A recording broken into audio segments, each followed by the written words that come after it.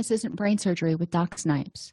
This podcast was created to provide you the information and tools Doc Snipes gives her clients so that you too can start living happier. Our website, DocSnipes.com, has even more resources, videos, and handouts, and even interactive sessions with Doc Snipes to help you apply what you learn. Go to DocSnipes.com to learn more. Hi, everybody, and welcome to Happiness Isn't Brain Surgery with Doc Snipes, practical tools to improve your mood and quality of life. We're going to continue with our segment on causes of depressive symptoms and ways to address them. In the first section, we really talked about what depression is, what depressive symptoms are, and why it's not a one-size-fits-all that we can just give you a pill or suggest some sort of treatment that works for everybody. Well, it just doesn't work that way. In this section, we're going to address one of the symptoms of depression, which is fatigue. A lot of people with depression have overwhelming fatigue. So we're going to talk about what might be causing that, talk about how it contributes to feelings of depression, and identify interventions that may help improve energy and motivation. Now, some of these things are very biologically based, very medical in nature. So I'm going to suggest talking with your doctor about different ways to address it for you. For example, chronic fatigue syndrome. There are a lot of different ways you can address that, just like there's a lot of different ways you can address depression. So we're not going to go into that in depth. So some of the medical stuff I will defer to your physician, but I do want to bring it up and help you understand that it may be causing fatigue. And when you feel fatigued for long enough, it can cause you to feel hopeless and helpless, which can cause you to feel sort of depressed. So, first cause of fatigue is the obvious, poor sleep. And I've done videos on sleep, so you can go back and review some of those. I will do another shorter video on sleep in this set of podcasts. But it's important to understand how sleep affects you. Not everybody needs as much sleep. There are recommended guidelines for how much sleep you're getting. I personally love my sleep, and I need sleep in order to feel energetic and all that kind of stuff. So I know for me that making sure I'm getting quality sleep and enough quality sleep is imperative to keeping my mood and happiness where I want it to be. One of the things that you can do to monitor your sleep, obviously you can go have a sleep study done. That can get expensive, and it's only a snapshot in time.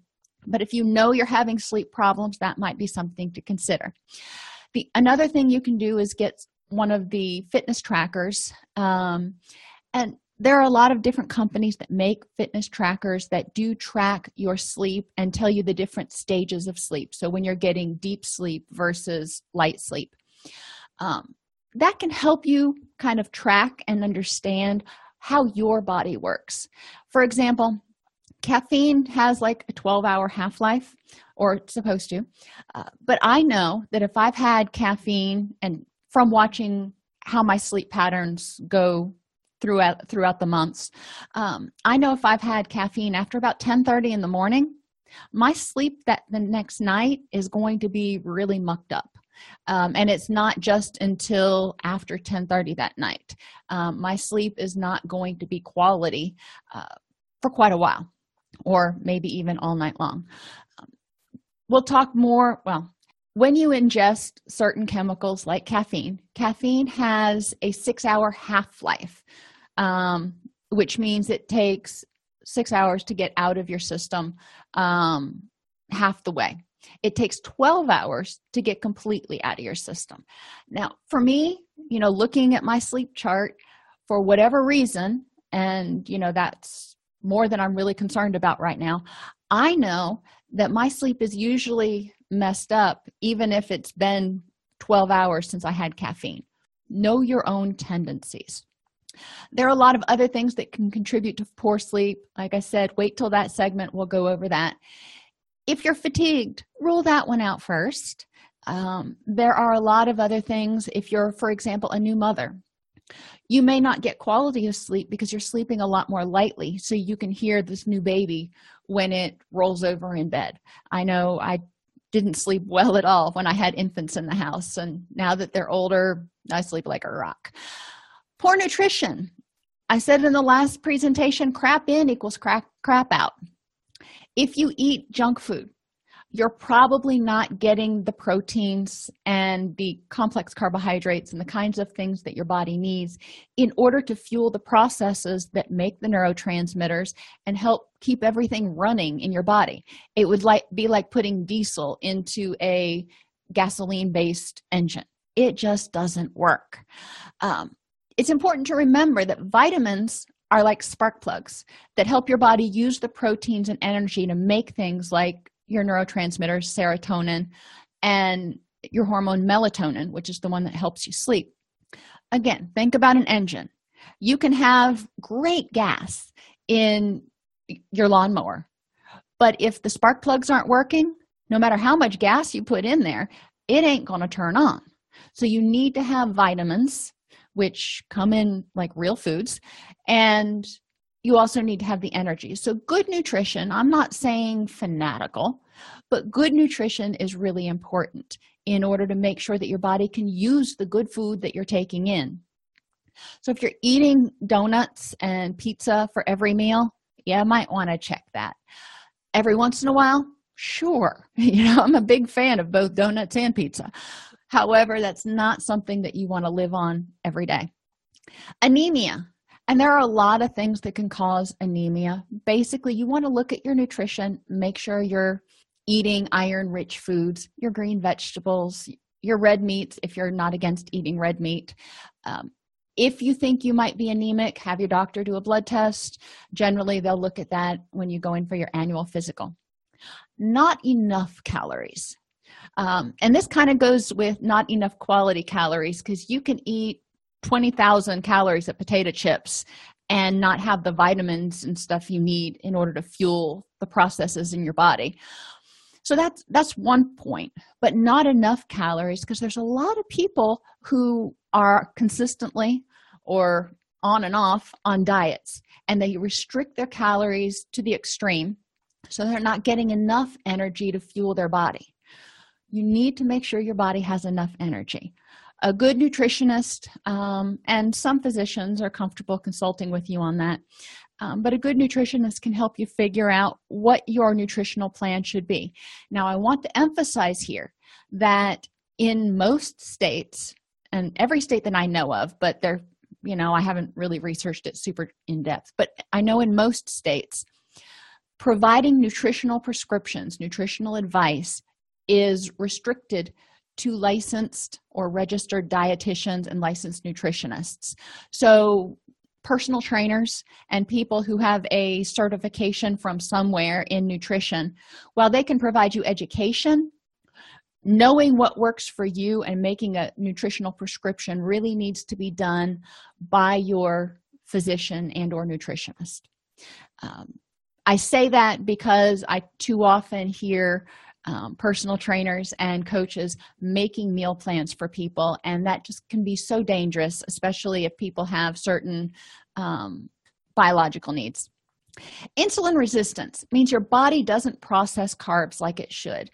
And again, there's a fair number of reasons for that. A lot of that is because we eat highly processed foods, but this is something that if you tend to eat lunch and then shortly afterwards feel really crappy, you might want to talk, same thing with any meal, but you might want to talk to your doctor about whether you've become insulin resistant and if there's anything you need to do about that, because insulin resistance in some people can be a precursor to diabetes. So you want to check in on it sooner rather than later. But if your body's not processing carbs, which are your instant energy, if you will, then you're going to feel fatigued. So you need to make sure that if you give your body fuel, it can actually use it. Caffeine overload. Now, I am a huge fan of coffee, but I learned the hard way that too much caffeine for too long is not good.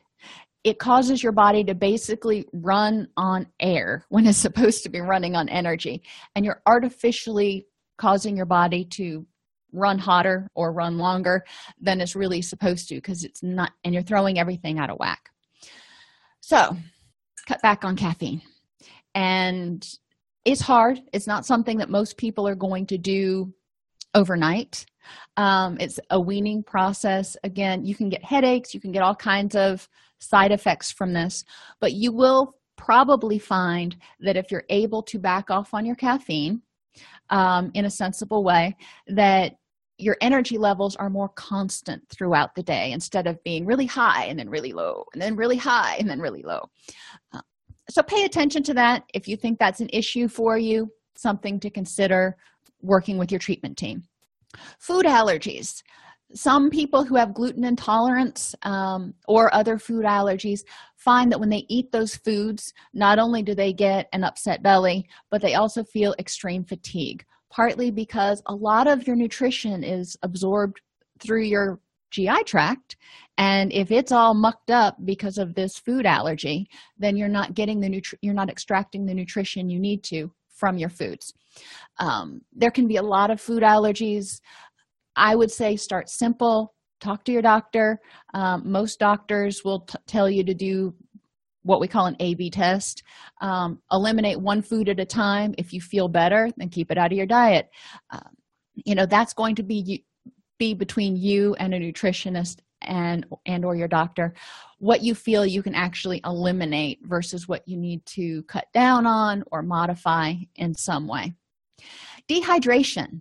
You wouldn't think about it, but dehydration actually causes not only fatigue, but foggy head. 1% dehydration can actually cause you to have difficulty making decisions. Well, I drink plenty of fluids throughout the day, you might be telling me. Well, that's wonderful, but we need to look at those fluids. Since I haven't been drinking caffeine, I notice when I go to restaurants for lunch that a lot of restaurants, everything they offer besides water, often has either high levels of caffeine or high levels of sugar or both in them. And caffeine contributes to dehydration. So you don't want to go out and be drinking a bunch of caffeine and say, well, I'm hydrated. Actually, it's just the opposite. You just reduced your hydration even more. When I was little, I used to go out on the boat with my father, and that's a misnomer that a lot of people in Florida kind of get wrong. When they go to the beach or when they go out on the boat, they bring alcohol and Diet Coke or some other caffeinated beverage, both of which are diuretics, both of which will reduce your hydration. So when you have your normal 64 ounces of water, if you're even getting that much, that's great. But if you've had caffeine or alcohol, you need to drink more in order to more water, not more caffeine or alcohol. You need to drink more water in order to compensate for that. Some people say a 1-to-1 ratio. So if you drink 8 ounces of a caffeinated beverage, you want to drink 8 ounces of water to go with it. Options, switch to something decaffeinated. Look for options that you can bring with you to the beach or wherever you're going that will help you stay hydrated. Stress and anxiety also causes fatigue. Well, why? Partly because it impairs sleep. If you're stressed out, you're probably going to toss and turn and dream and have difficulty getting to sleep and all that kind of stuff. So what do you want to do?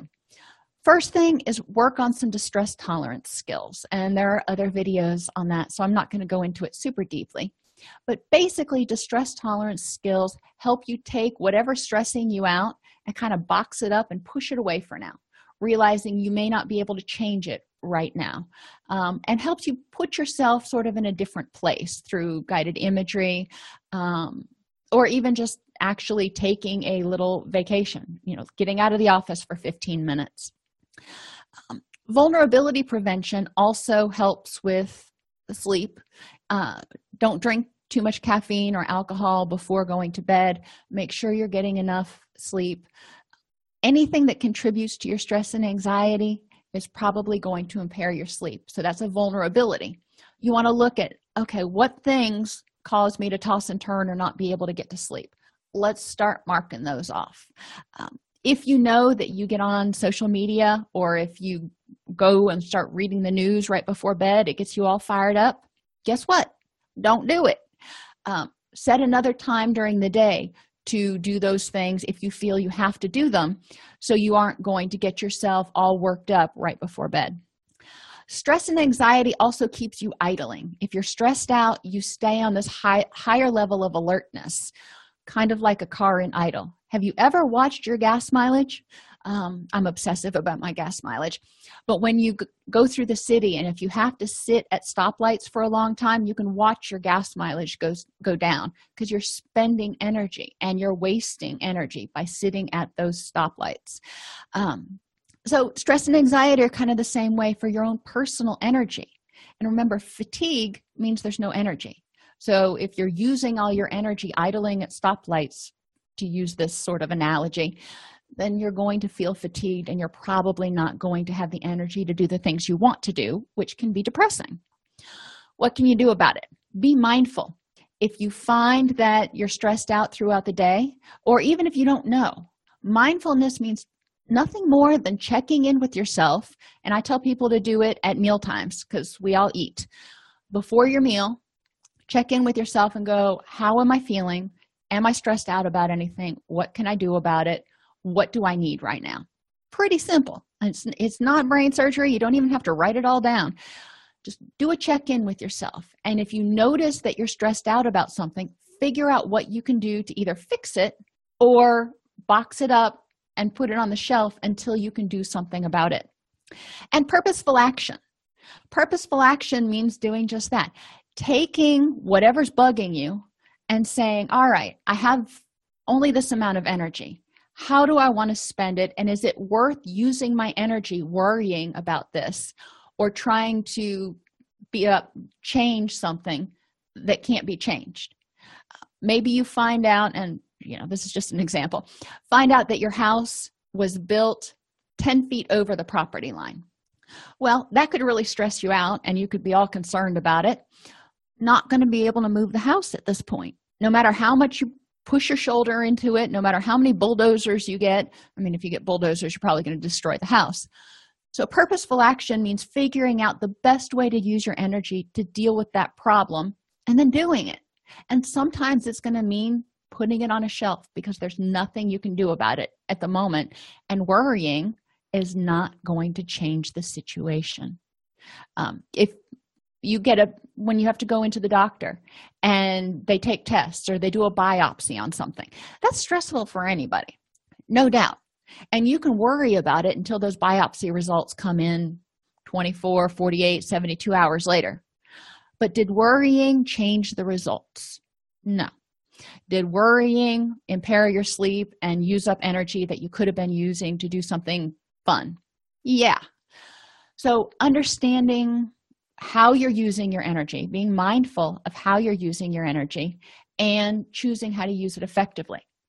Staying with the energy analogy and fatigue, when I drive, like I said, I am a freak about gas mileage. So being mindful when I'm driving about when I push the accelerator and how hard I push it versus when I can coast, because in Tennessee, we've got a lot of hills. You can get some good speed going.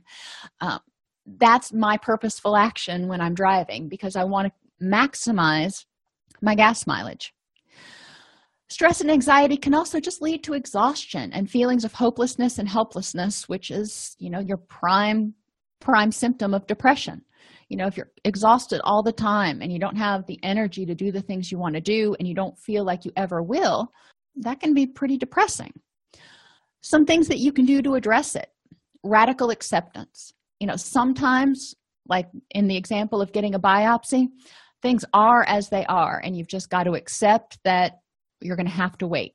Worrying about it's going to do no good. Calling the doctor's office every 30 seconds is not going to do any good.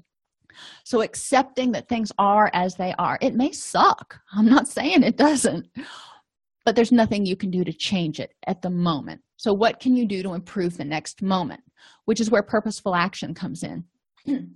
If you're worried, sticking with the biopsy example, if you sit around your house and you're not occupied doing other things, you may worry about it. So choosing how to use that energy instead, maybe go to a movie or get up and do something else or use some guided imagery.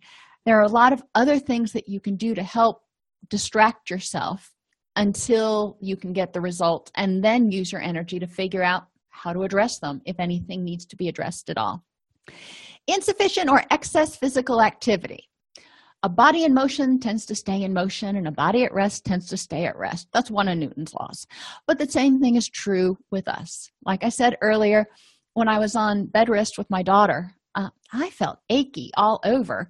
And it seemed to get harder and harder to get up out of bed and do that kind of stuff, even just activities of daily living, the longer I was on bed rest. And part of it was, stress about, what was going on.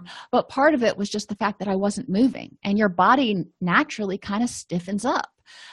If you've ever had shoulder surgery or something, that they get you into physical therapy as soon as possible because they don't want your joints to, quote, freeze up. So they want you working through range of motion. Well, you've got a lot of joints. You got to move them. So if you're sitting too much, if you're laying in bed too much, you may actually get stiff. Now, if you've got physical conditions, chronic pain, anything like that, before you start jumping out of bed and trying to exercise or do something, obviously check with your doctor. But looking at what's reasonable for you. If you've normally been a couch potato, what's reasonable may be simply getting up and doing some stretching exercises, or walking around in your yard, not even around the block, walking around in your yard a little bit. So look at what's reasonable for you. Don't go from 0 to 50 overnight. Ensure enough recovery time, especially if life is otherwise stressful. So if you're already working out, great, but you can actually work out too much. I had a personal trainer tell me one time, your muscles are as recovered as they're going to be after 48 hours. Well, that's true if you're resting during those 48 hours. For me, I lift on one day and then I do an endurance run on the next day. So my muscles are not completely resting. Now, bodybuilders would freak the freak out that I'm doing that because it prevents some muscle growth. There are a lot of different theories on fitness. But you want to make sure that your body has time to rest and repair. And I say that because even if you're just lifting 3 days a week or exercising 3 days a week, it may take you a little bit longer to recover if life is otherwise stressful, if you've got things that are keeping you from getting enough sleep, if you've just got a lot of stuff going on, if you're spending a lot of time cleaning the house, you only have so much energy. And, we're just going to quantify it by whatever I'm holding right here. You've got to figure out how to use that energy. And if you use some of it for working out, great. Your body's going to have to use some of that for recovery. And if you've got too much going on and your body can't allot energy to recovery, it's going to take a little longer. Doesn't mean it's necessarily a bad thing, but you've got to listen to your body. If you don't feel like working out one day because you're still achy or something, take it easier, or maybe skip that day. That's going to be between you and your health team. Which takes us to chronic pain. Some people have chronic pain, fibromyalgia. They were in a car accident. They were injured some other way. Yeah. And chronic pain can be frustrating because pain tells your body you are the weak link in the herd and you're probably the one that's going to be eaten by the lion, if you want to go back to primitive times. Your body hasn't kind of caught up with the fact that there's no lions anymore. So you tend to have more cortisol. You tend to have worse sleep if you are in pain. Now, sometimes you can't get pain to go away completely, but there are things that you can do to address chronic pain with your care team. Talk with them about starting yoga. Talk with them about mild exercise or stretching. Massage or acupressure can be helpful for some people. Acupuncture can be too. That's a choice that you can look at. Guided imagery is another one that has been used a lot for people who are recovering from substance abuse issues who do have chronic pain. There are also medications out there. I obviously intentionally did not put those in here, but with the work of your multidisciplinary care team, if you've got chronic pain, you're probably working with a pain specialist and a physician and maybe a physical therapist. It's important to talk about what your options are to help you feel the best. If your chronic pain is something that's short term, if you will, maybe you had shoulder surgery. I've heard it's 6 to 8 months before the pain really goes away. That's chronic. So you might want to talk to your care team about how can I best manage my pain during the recovery period. The other one I want to talk about that causes fatigue is Lyme disease. Now, some people mistakenly get diagnosed with chronic fatigue syndrome when they've actually got Lyme disease because, a lot of times we haven't talked about that, especially if you're not in an area where there's a high propensity of Lyme disease. And I got this infographic from the CDC. Where it's dark up here in the Northeast is where you obviously have a whole lot more Lyme disease. And you also have some over here. However, Lyme disease and ticks have been moving slowly south and westward. So places like Indiana and Illinois and Ohio, Tennessee, Kentucky, Virginia, are all seeing a lot more cases than they did back in 2010 when this infographic was created. So this is 7 years later, or it's about time for a new infographic.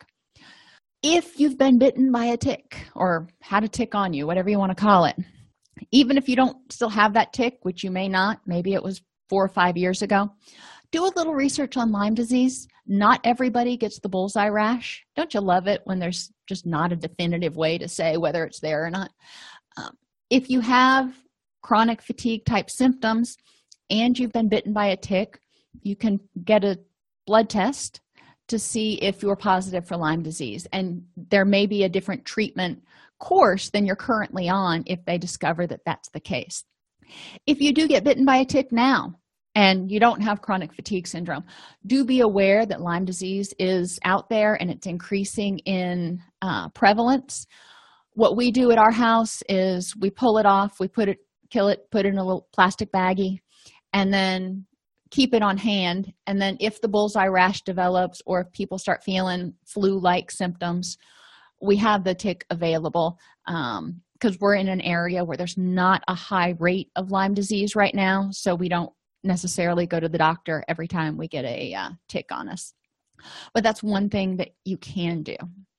Hypothyroid can be biologically based. You may have thyroid disease, you may have something else going on.